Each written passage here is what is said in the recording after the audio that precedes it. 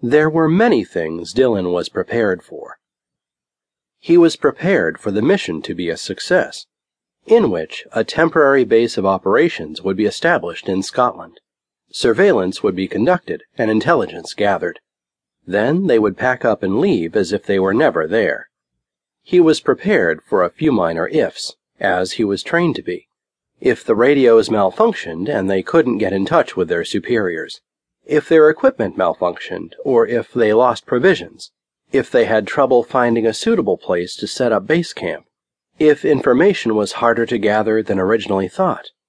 He was even prepared for worst-case scenarios, such as being discovered, being attacked, or being forced to evacuate early. They were prepared to use force if necessary. They were trained to do so.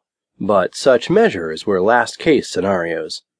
Their mission was one, if all went according to plan, without confrontation.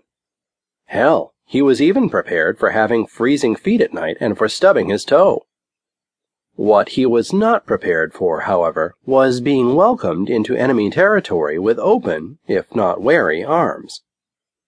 It started with the full moon.